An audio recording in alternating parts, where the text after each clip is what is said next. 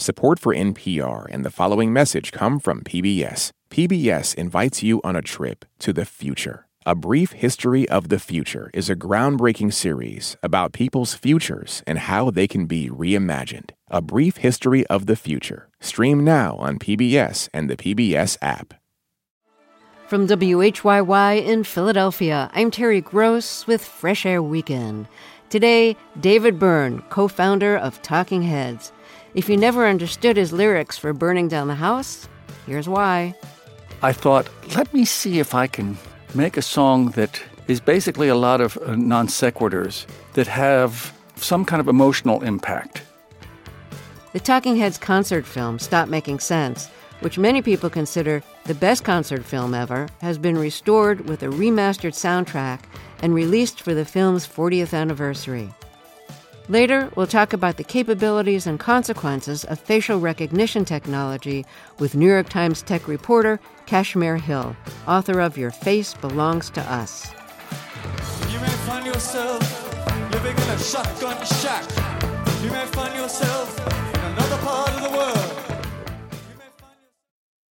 This message comes from Apple Card. You earn up to 3% daily cash on every purchase. That's 3% on products at Apple, 2% on all other Apple Card with Apple Pay purchases, and 1% on anything you buy with your titanium Apple Card or virtual card number. Visit apple.co/card calculator to see how much you can earn. Apple Card issued by Goldman Sachs Bank USA, Salt Lake City branch. Subject to credit approval. Terms apply. Support for NPR and the following message come from Proven Winners Color Choice Shrubs. Their flowering shrubs and evergreens are trialed and tested by expert horticulturists for 8 to 10 years to ensure a beautiful, high-performance display in your landscape or garden. And because the team at Proven Winners Color Choice Shrubs is passionate about gardening, they've put together resources to help you get started with garden projects big and small. For example, did you know that hydrangea flower buds form on branches the year before they bloom? With guides like Hydrangeas Demystified, you can learn from the experts and get your questions answered on hydrangea pruning, watering, reblooming, and more. Proven Winners Color Choice Shrubs are available in the distinctive white containers at garden centers nationwide, including over 50 varieties of hydrangeas. Learn more at provenwinnerscolorchoice.com/NPR. This is Fresh Air Weekend. I'm Terry Gross. My guest is David Byrne. He was a founding member of the band Talking Heads, one of the seminal bands of the punk new wave period of the 70s. The Talking Heads weren't exactly punk, but they weren't like any band that came before them. They recorded 8 albums between 1977 and when they stopped playing together in 1988. If you love their music, or if you never saw or heard them, this is a great time to watch the 40th anniversary edition of their concert film, Stop Making Sense, which is playing in theaters. It's newly restored with a remastered soundtrack. Many music critics and fans consider it among the best concert films ever made. Byrne went on to record solo albums, collaborate on experimental theater pieces with Robert Wilson and Spalding Gray, and a ballet with choreographer Twyla Tharp. He still has the record label he founded in 1988, Luaka Bop. His first releases were compilations of Brazilian music, but then he expanded into African pop and later jazz and gospel, as well as his own solo albums. Spike Lee directed the film version of his 2019 concert Broadway show, American Utopia. Byrne's musical Here Lies Love is currently on Broadway. He won an Oscar as one of the composers of the score for the Bertolucci film The Last Emperor, and was nominated for one for the song he co-wrote with Mitski and Son Lux for the 2022 film Everything Everywhere All at Once. That's a long way to go from CBGB. It is a long way to go. Who would have thought? Who would have thought? David Byrne, welcome to Fresh Air. Welcome back. Thank you. Good to be back. It's been a really long time. Yes. So let's start with Psycho Killer, the first song Talking Heads wrote, which is on their first album, Talking Heads 77, and it also starts off Stop Making Sense. So you walk on stage with a boombox, you put down the boombox, it plays a rhythm track, you play along on your guitar and start singing.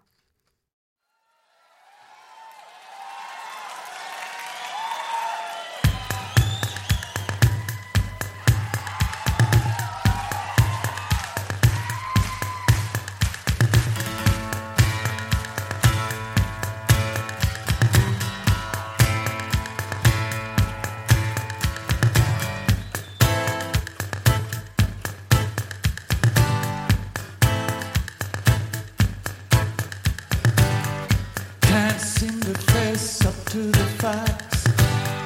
Tense and nervous, can't relax. Can't sleep, bed's on fire.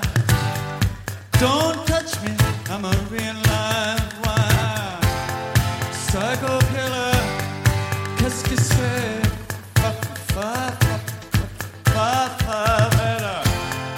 Run, run, run, run, run away. Oh, oh, oh, oh. Ay, ay,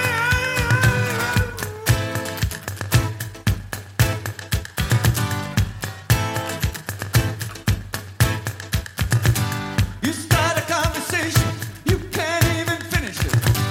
You're talking a lot, but you're not saying anything. When I have nothing to say, my lips are sealed. Say something once, why say it again? Psycho killer, qu'est-ce que c'est? Fa, fa, fa, fa, fa, fa, fa. Run, run, run, run, run away. Oh, oh, oh. Psycho killer, qu'est-ce que c'est? Fa, fa, fa, fa, fa, fa, fa. Run, run, run, run, run away. Oh, oh, oh, oh.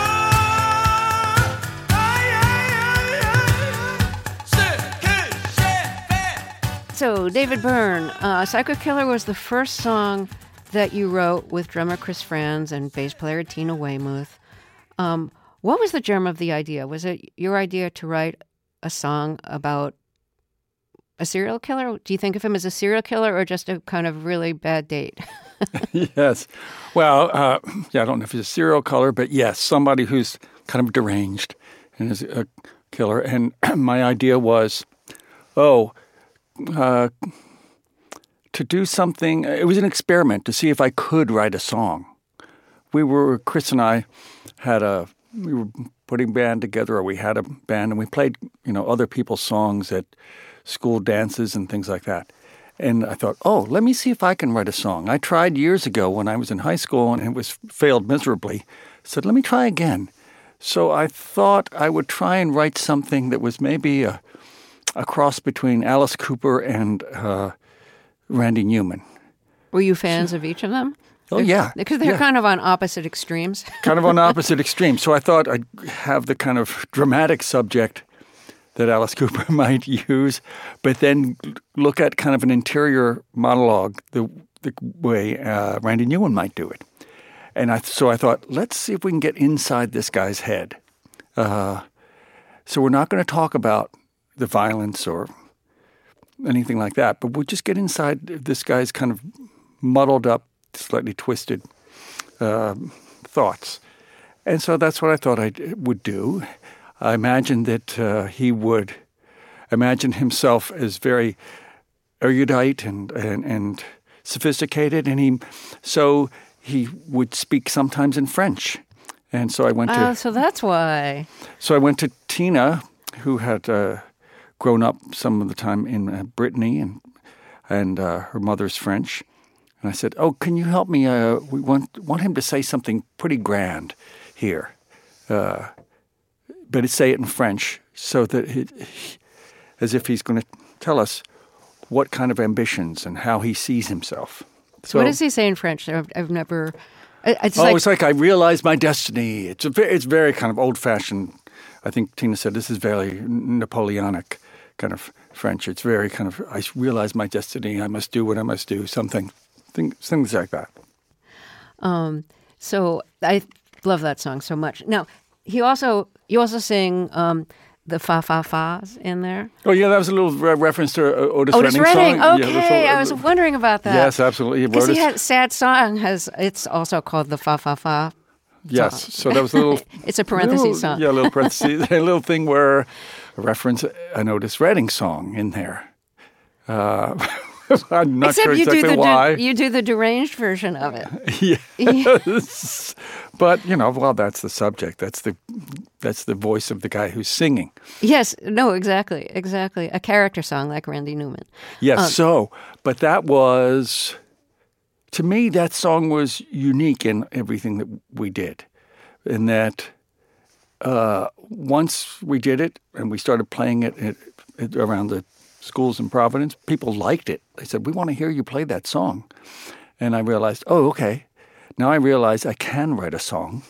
So now let me write some that are a little more what I want to say, or what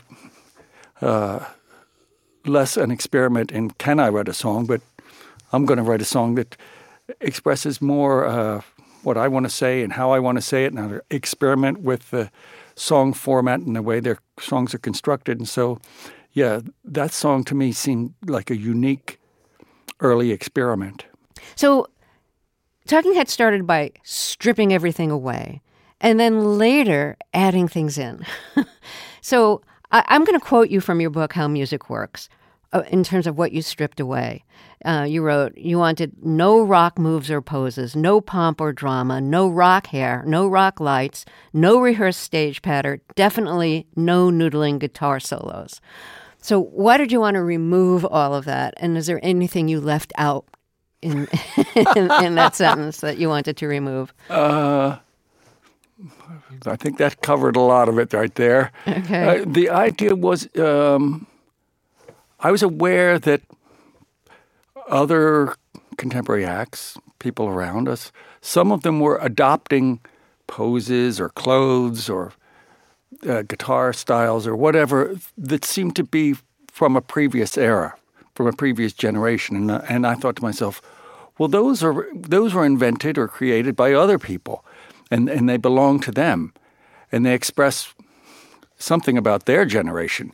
But how do I do something that belongs to us, that speaks to our generation, that speaks to our concerns? And I thought, well, then I have to jettison everything that went before and be very careful to not to adopt any of that stuff. And it's a big temptation. You want to play in a rock club and all that. There's a big temptation to just slip into the things you've seen other people do that you loved growing up.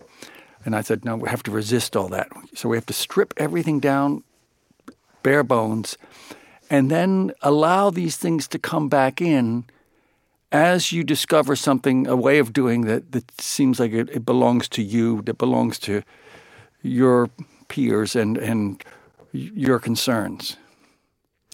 But then you started adding things in, and it wasn't the things that you wanted to take out, but it was things like, more an expanded rhythm section, a more theatrical presentation, as we see in Stop Making Sense. Choreography, I might add. So I just want to ask you about the big suit that you wear for a little bit of the performance in Stop Making Sense. And in the credits, it says the suit was built by. It doesn't say costume designer or designed by. It says built by, as if it were like architecture. That's true. It is. And it's also true that I didn't go to someone and say, I just want a big suit. I had a little drawing of what I wanted the end product to look like. Very sketchy. It was just a little line drawing. But it was basically a rectangle with feet sticking out the bottom and a little tiny head on top. And so I went to a kind of small clothing manufacturer, designer in downtown New York, Gail Blacker, and I said, how can we do this? I wanted to, I'm kind of influenced by kind of Japanese theater, the no costume, where it's wide, it's rectangular, but when you turn sideways, it's not fat. So it's not really a fat suit. It's more like a box. It's more like a box, a flat box that's facing the audience. And it's meant to face forwards. So we had to realize I had to wear a kind of girdle underneath and put the pants on, the pants attached to this padded girdle thing. And so the pants kind of just hung down. They barely touched my legs. And same with the jacket. The jacket had a big shoulder armature, and the jacket just kind of hung down from that and barely touched my chest. The suit has become iconic, but what was it like to inhabit it? How did it change you as a performer on stage? When I started wearing the big suit, I realized that it had a life of its own because it kind of just draped down like curtains from my hips and shoulders. I could wiggle a little bit and it would ripple like curtains or sheets or whatever. So you could do all these things with it. If I wiggled side to side, it would kind of shimmy around. I could do all these things with it that I couldn't do just by myself. It had its own properties that you could kind of activate that way. I thought it was kind of odd, kind of slightly surreal. It meant something. I wasn't sure what it meant. I guess it didn't matter. It sure made an impression. Yes. People have interpreted it as meaning like, oh, this is the archetypical kind of businessman, kind of imprisoned in his suit, imprisoned in his whole situation. But that's not what it was. Well, it might have been that might be unintentional, but it might be there. But I don't deny it. But it wasn't my intention to kind of, I want to kind of make fun of businessmen. Right. Okay, let's take a short break here. Then we'll talk some more. If you're just joining us, my guest is David Byrne, and the newly restored version of the Talking Heads concert film, Stop Making Sense, is playing in theaters. We'll hear more of our interview after a break. This is Fresh Air Weekend. Support for NPR and the following message come from Betterment, the automated investing and savings app. CEO Sarah Levy explains how Betterment's technology helps investors better understand and save on taxes. So taxes are a real cost of investing, as are fees. Understanding your after-tax, after-fee returns is really what's important for investors. An example would be when you buy and sell securities frequently, you can pay a lot of taxes because short-term capital gains, meaning I bought it and I sold it fairly quickly, have higher taxes than long-term capital gains. Our technology in particular will tell you what the tax implication of a particular move you'd like to make is going to be before you make that move so that you're making it with full transparency. Learn more at Betterment.com. Investing involves risk. Performance not guaranteed. This is Fresh Air Weekend. I'm Terry Gross. Let's get back to my interview with David Byrne, a founding member of the band Talking Heads. A restored and remastered 40th anniversary re-release of the band's concert film, Stop Making Sense, is playing in theaters. So let's hear another song from the film, Stop Making Sense. And I want to play Burning Down the House, which is one of your best-known songs. And it holds up so well so many years later. So now it's sometimes interpreted about being about global warming, climate change, burning down the house, fight fire with fire. What were you really thinking of when you wrote it? The phrase burning down the house I'd heard being used as a chant at a Parliament Funkadelic concert that I'd seen. They didn't have it in a song. It was just a kind of chant that they started chanting and the audience joined in. And it meant like, we're going to blow the roof off the sucker. We're going to set this place on fire. It's going to be, we're going to have a really amazing time here. It didn't mean literally, let's set fire to our houses or anything else. Or the world is burning. Yes. And the rest of it, I thought, let me see if I can make a song that is basically a lot of non sequiturs that have some kind of emotional impact. That they have some kind of emotional resonance, but literally they don't make any sense. I'm so glad you said that because, I've never understood exactly what is this song about. I love it, and I love the individual lines, but I could never find, what is the narrative here? Yes. So, like the film title, it doesn't make literal sense, but it makes emotional sense. Sure, yes, and rhythmic sense. Yes. Yeah. All right, let's hear it. This is the version from the concert film, Stop Making Sense.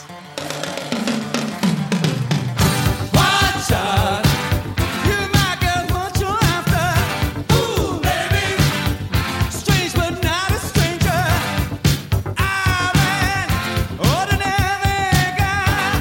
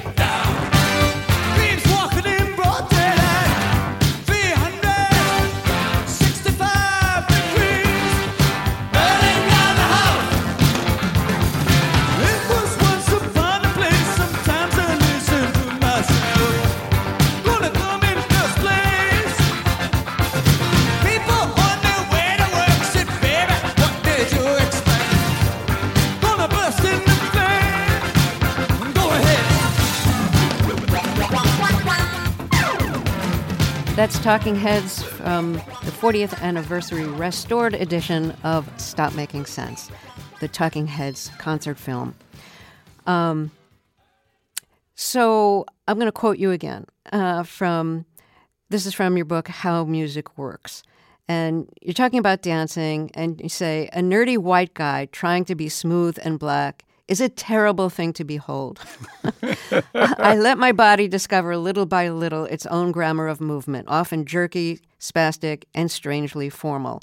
How did you come up with who you were on stage, moving in space and not doing, either like Temptations moves or hip-hop moves?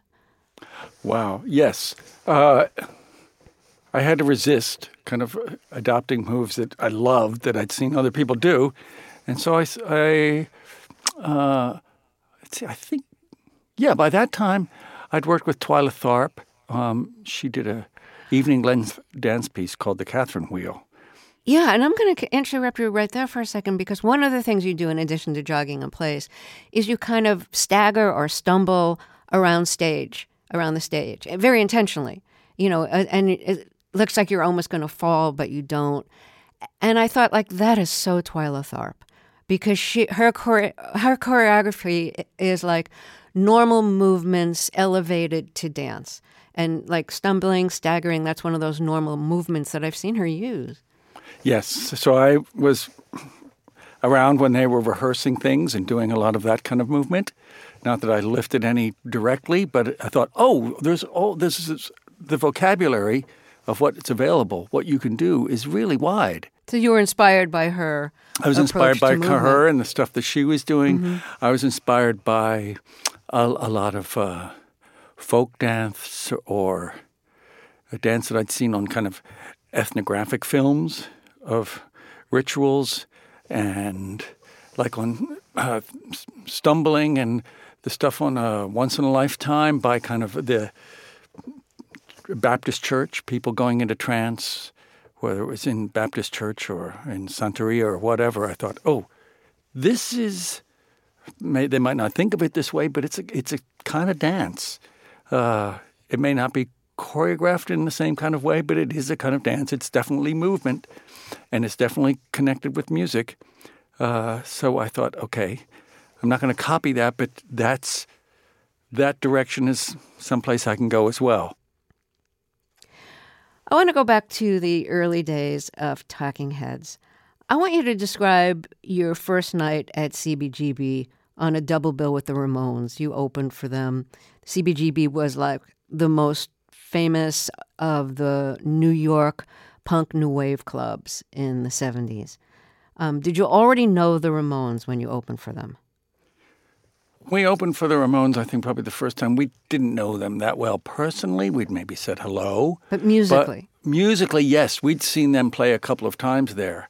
And we knew what we were dealing with. We knew what were you dealing with? We knew that they did kind of hilarious pop songs, but musically it was like this roar. It was like standing next to a jet engine or something. And we often got called, an art rock band. But I think we also thought that the Ramones were very much an art rock band. It was very conceptual, what they did and how they did it and how they looked. And it was all very considered. So we really liked it. We didn't want to sound like them. That wasn't what we were doing, but we liked it. But we realized, wow, I don't think we can play after them. The audience will be kind of stunned and maybe slightly deaf. But so we'll go before.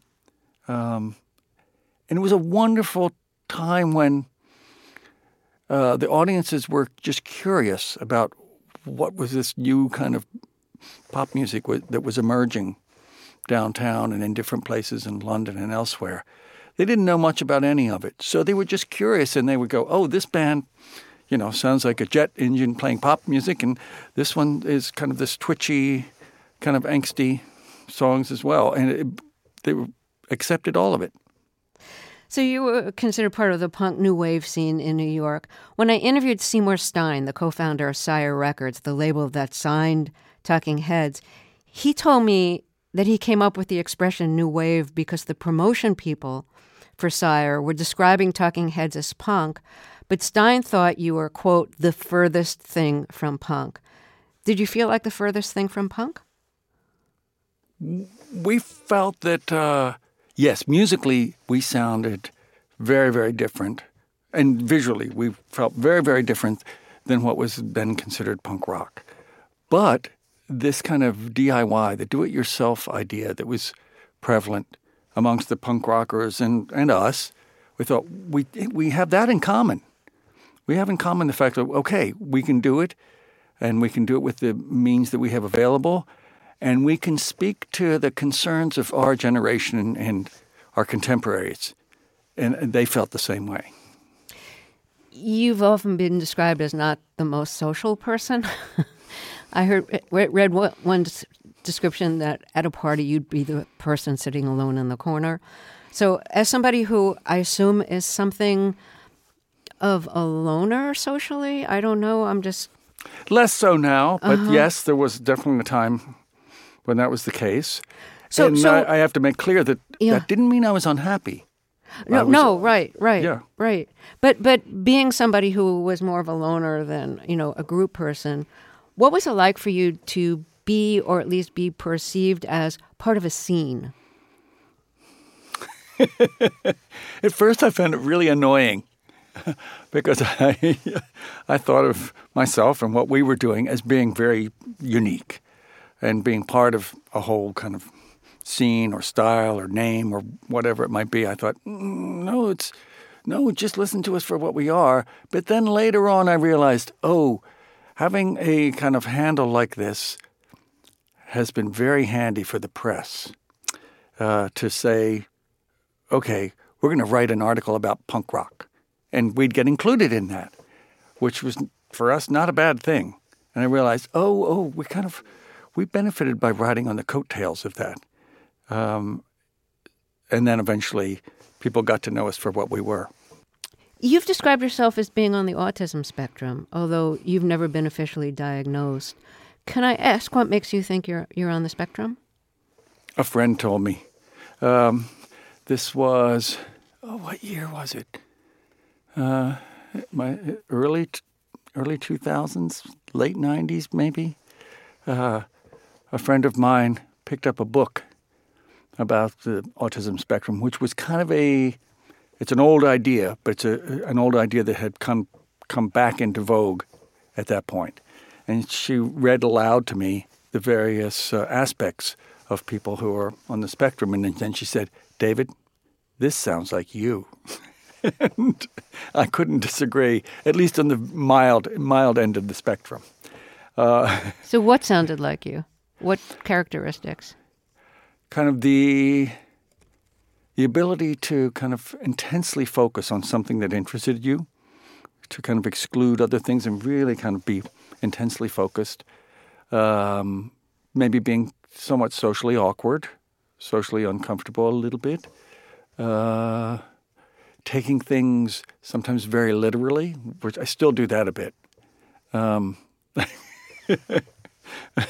Like when sometimes having a conversation with someone, they'll say something, and by the tone of their voice or their look or whatever, they'll understand that they're telling me no. But I'll hear them say yes, the word, yes or whatever. And so I'll go, but you said yes. What? I don't understand.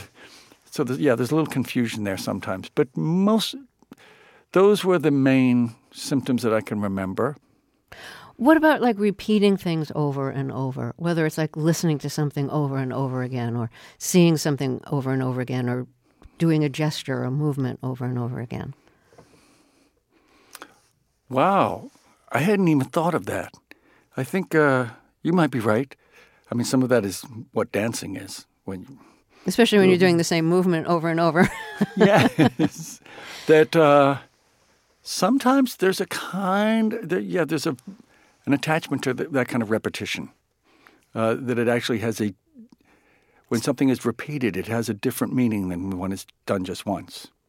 Do you find it soothing? Yes. So when your friends had suggested that maybe you're on the autism spectrum and you thought, yeah, maybe, why didn't you bother to get an official diagnosis? Probably because I thought, this is just me. I'm not unhappy. I might be a little bit different than some other people, but I'm not unhappy. This is the way I experience the world. But I'm doing fine. I really enjoy writing the songs and performing and the other things that we do. So why act like I have something wrong that needs to be treated? I just want to say it has been so much fun to talk with you. Thank you so much. Thank you. It's been too long. Yes, you were on our show in 1992. A long time ago. Yeah, it's great to talk again. You too. Thank you very much. David Byrne co-founded the band Talking Heads. A restored and remastered 40th anniversary re-release of the band's concert film Stop Making Sense is playing in theaters. Coming up, we'll talk about the capabilities and consequences of facial recognition technology with New York Times tech reporter Kashmir Hill, author of Your Face Belongs to Us. I'm Terry Gross, and this is Fresh Air Weekend. This episode's sponsor is PwC, which offers the following message. A robot may not be coming for your job, but competitors are coming for your market share. PwC pairs the right tech with the right solutions to help you gain a competitive edge. Reimagine operations from the cloud, fuel innovation with responsible AI, and detect risks before they become headlines. Human-led and tech-powered. It's all part of the new equation from PwC. Support for NPR and the following message come from NPR sponsor Allianz Travel Insurance. From quick weekend getaways to international vacations, an annual travel plan from Allianz Travel Insurance can protect your adventures for the next 365 days. And with benefits starting as close as 100 miles from home, you can have peace of mind wherever you go. Get a quote at AllianzTravelInsurance.com. This message comes from the Kresge Foundation. Established 100 years ago, the Kresge Foundation works to expand equity and opportunity in cities across America. A century of impact, a future of opportunity. More at kresge.org. This is Fresh Air Weekend. I'm Terry Gross. Facial recognition technology is convenient when you use it to unlock your phone or log into an app. But you might be surprised to know that your face is most likely already in a facial recognition database that can be used to identify who you are without you even being aware it's happening or knowing who's using it and why. A company expanding the technological possibilities of this technology and testing its legal and ethical limits is Clearview AI. It's a startup whose clients already include some law enforcement and government agencies. If you haven't already heard of it, it's in part because the company didn't want you to know it existed. It did its best to remain secretive until it was exposed by my guest, Kashmir Hill. She's a New York Times tech reporter who first wrote about Clearview AI in 2020. She describes her beat as the future tech dystopia and how we can try to avoid it. Kashmir has continued to report on Clearview AI and other developments in facial recognition technology. Now she has a new book called Your Face Belongs to Us, a secretive startup's quest to end privacy as we know it. Kashmir Hill, welcome to Fresh Air. Tell us what the Clearview AI facial recognition technology is capable of doing. So the way it works is that you upload someone's face, a photo of someone, to the Clearview AI app, and then it will return to you all the places on the internet where that person's face has appeared, along with links to those photos. So we're talking about anything that's on the internet, your photos on social media.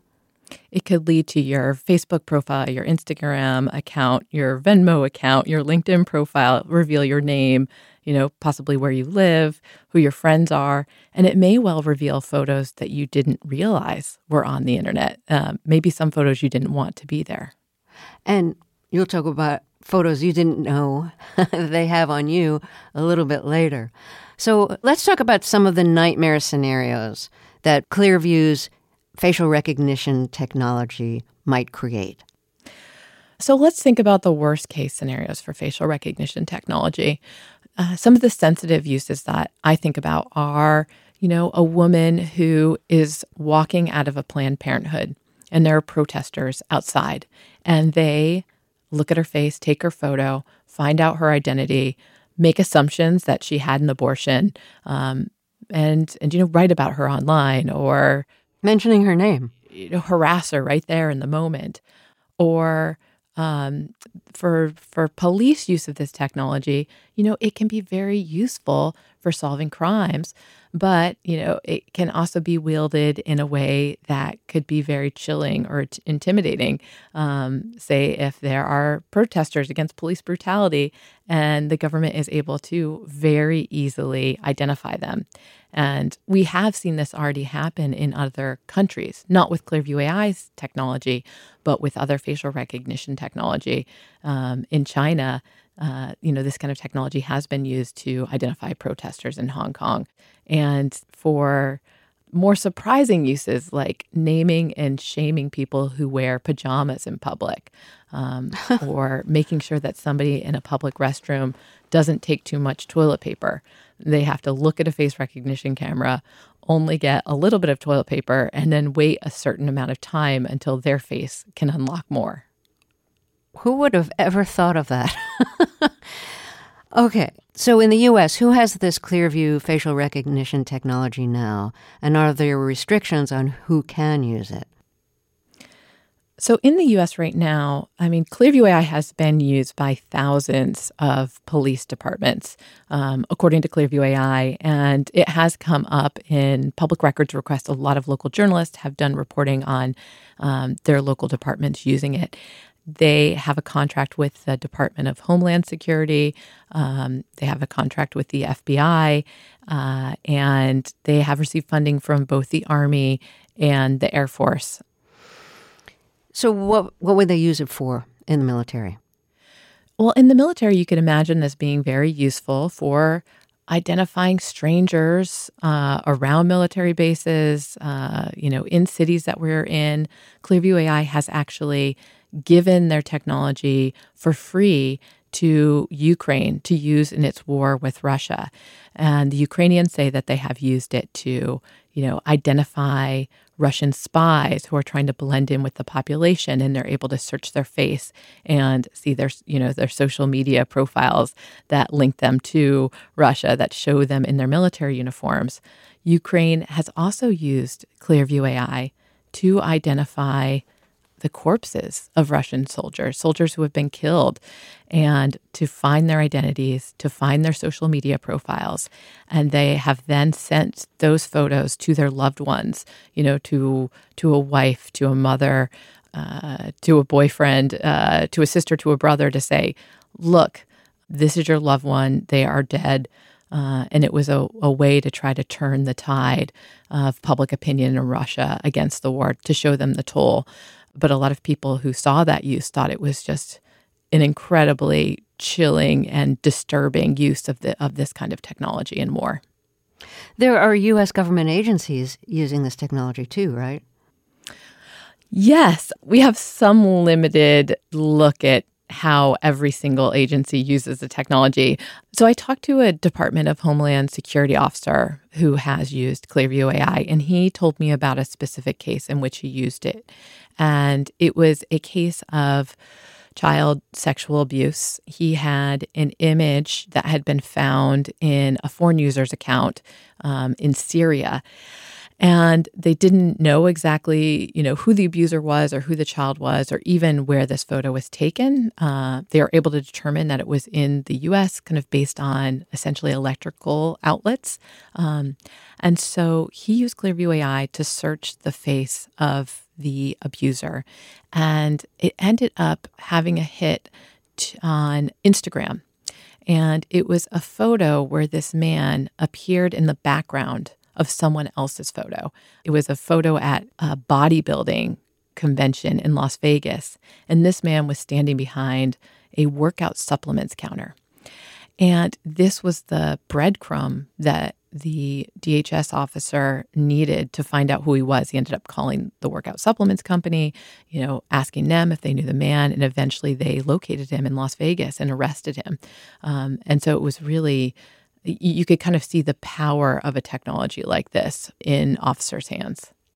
Yeah, so there's really been incredible successes identifying child predators, but there's been failures too where somebody was falsely convicted, wrongly convicted of a crime based on faulty facial recognition technology. Yes. So Randall Reed is a man who lives in Atlanta. He's a Black man.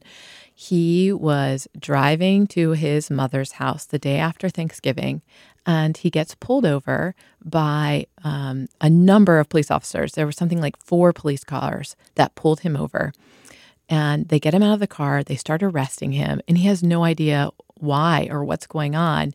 And they say, "You're under arrest. There's a warrant out for you in Louisiana for larceny." And he is bewildered. He says, "I've never been to Louisiana." And it turns out there was a crime committed there, a gang of people who were buying designer purses, very expensive designer purses from consignment stores in and around New Orleans using a stolen credit card. And they ran a surveillance still of these men, and one of them matched to Randall Reed's face. And Randall Reed ends up being held in jail in Atlanta for a week while they're waiting to extradite him. And he has to hire lawyers in Georgia, hire a lawyer in New Orleans.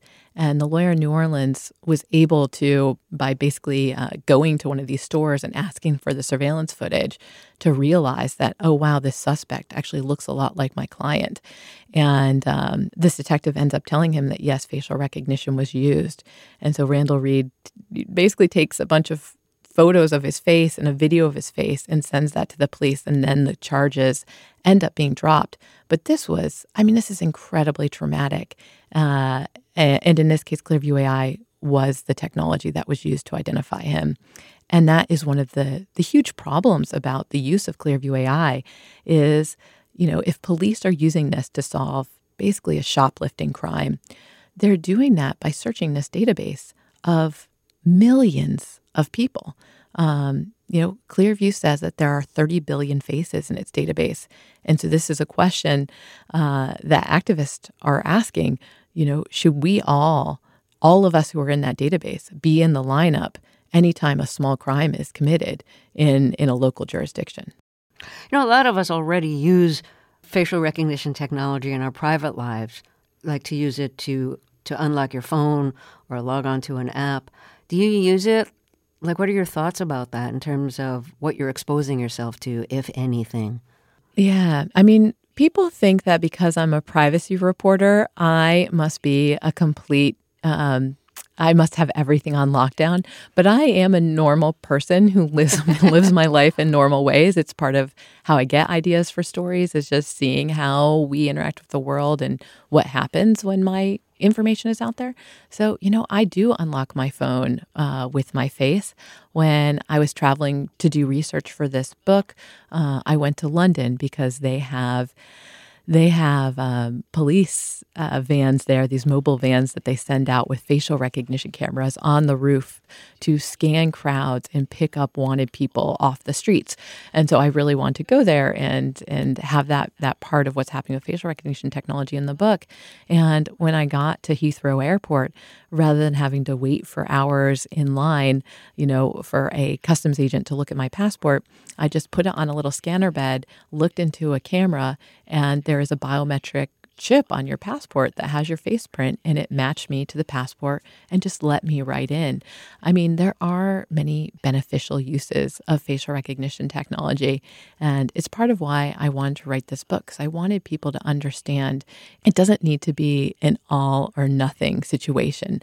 I hope that we can harness the beneficial uses of facial recognition technology that are convenient to us that make our lives better without having to embrace this completely dystopian, world in which facial recognition technology is running all the time on all the cameras, on everybody's phone. And anywhere you go, people can know who you are and, have it just end anonymity as we know it. That's a chilling thought. Let's talk about how you first found out about Clearview AI, because it had been doing everything in its power to prevent the public from knowing about it. How did you first find out it existed? So I got a tip in the fall of 2019 from a public records researcher who had been looking into, what types of facial recognition technology police were using, which companies, how much they were paying for it. And he had gotten this 26-page PDF from the Atlanta Police Department. And it included this company that he hadn't heard of before. There wasn't much online, called Clearview AI, that claimed that it had scraped billions of photos from the internet, including social media sites, and that it was selling it to hundreds of law enforcement agencies. And there was a really surprising, privileged and confidential legal memo that the Atlanta Police Department turned over, written by Paul Clement, who used to be one of the top lawyers in the country. He was a Solicitor General under George W. Bush. He had written this memo for police to reassure them that they could use Clearview AI without breaking the law. And this just caught my attention right away, and I started digging in. And, the more I dug, the stranger this company seemed. Well, you couldn't find their office. You couldn't find anyone to talk with. What were some of the obstacles you ran into? You found their address, but you couldn't find a building. Yeah. So the one of the strangest things was, they had a very basic website, and it just described what they were doing as artificial intelligence for a better world. And there was an office address there, and it happened to be just a few blocks away from the New York Times. And so I mapped on Google Maps, I walked over, and I got to where it was supposed to be, and the building did not exist. And that was very strange to me. I also looked them up on the internet, and they had only one employee on LinkedIn. His name was John Good. He only had 2 connections on the site. It definitely looked like a fake person. I reached out to that John Good and never got a response. I called everyone I could find that seemed to have some connection to the company. No one would call me back. And so then I turned to police officers trying to find people using the app. And that's where I had success. I talked to officers who had used it. They said it was incredible. It worked like nothing they had ever used before. But through the process of talking to police officers, I discovered that Clearview AI was tracking me, that they had put an alert on my face. And every time one of these officers uploaded my photo to try to show me what the results were like, they were getting a call from Clearview AI and being told to stop talking to me. And Clearview AI actually blocked my face for a while from having any results. And that was very chilling to me because I realized, well, one, this company has this power to see who law enforcement is looking for, and they're using it on me. And also that they had the ability to control whether or not a person could be found. Yeah, but you were able to see what pictures they had of you. And they had photos of you that you didn't know existed, including photos where you're like buried in the background, but it was still able to identify that photo as you. Tell us about some of the most surprising photos that were harvested. Yeah. So eventually the company did talk to me. They hired a very seasoned crisis communications consultant. And so I was able to meet Juan Tontat, who is the technical co-founder of Clearview AI. And he has since run my face through the app, several times. And in one case, it brought up this photo that I recognized as being taken in Washington, D.C. And there's somebody in the foreground and somebody on the sidewalk in the background walking by. And I was looking at the photo and I didn't immediately see me until I recognized that the person in profile in the background of the photo was wearing a coat that I bought at an American vintage store in Tokyo many, many years ago. And so I realized, wow, that's me. I can even recognize myself with my human eyes that that's me. But this algorithm is able to find me. There was a photo on the internet of somebody had been talking to for a story. And that made me realize I may need to be much more careful with sensitive sources out in public if something like this becomes more ubiquitous, because I won't anymore be able to trust necessarily that if I leave my phone at home and meet them at a dive bar, that someone can't make the connection between us. So yeah, it was just very surprising. I even at one point covered my mouth and nose, the way that you would with a COVID mask. And even then, Juan Tantat was still able to take a photo of me and bring up other photos of me. It really is astounding how far this technology has come from its early days when it was very buggy and didn't work very well. Kashmir Hill, thank you so much for your reporting and your new book. I hope this isn't really the end of privacy as we know it, but... Thank you, Terry, and I do think there is hope for privacy. Oh, good to hear. Kashmir Hill is a tech reporter for the New York Times and author of the new book, Your Face Belongs to Us. Fresh Air Weekend is produced by Teresa Madden. Fresh Air's executive producer is Danny Miller. Our technical director is Audrey Bentham. Our engineer this week is Adam Stanishevsky. Our co-host is Tanya Mosley. I'm Terry Gross. This message comes from NPR sponsor Allianz Travel Insurance. Whether you're planning a weekend away or an international adventure, All Trips annual travel insurance can protect every trip you take for the next 365 days. Get a quote at AllianzTravelInsurance.com. Support for NPR and the following message come from IXL Online. Is your child asking questions on their homework you don't feel equipped to answer? IXL Learning uses advanced algorithms to give the right help to each kid, no matter the age or personality. One subscription gets you everything. One site for all the kids in your home, pre-K to 12th grade. Make an impact on your child's learning. Get IXL now. And NPR listeners can get an exclusive 20% off IXL membership when they sign up today at IXL.com/NPR. This is my voice. It can tell you a lot about me. And I'm not changing it for anyone. In NPR's Black Stories, Black Truths, you'll find a collection of NPR episodes centered on Black experiences. Search NPR Black Stories, Black Truths wherever you get your podcasts.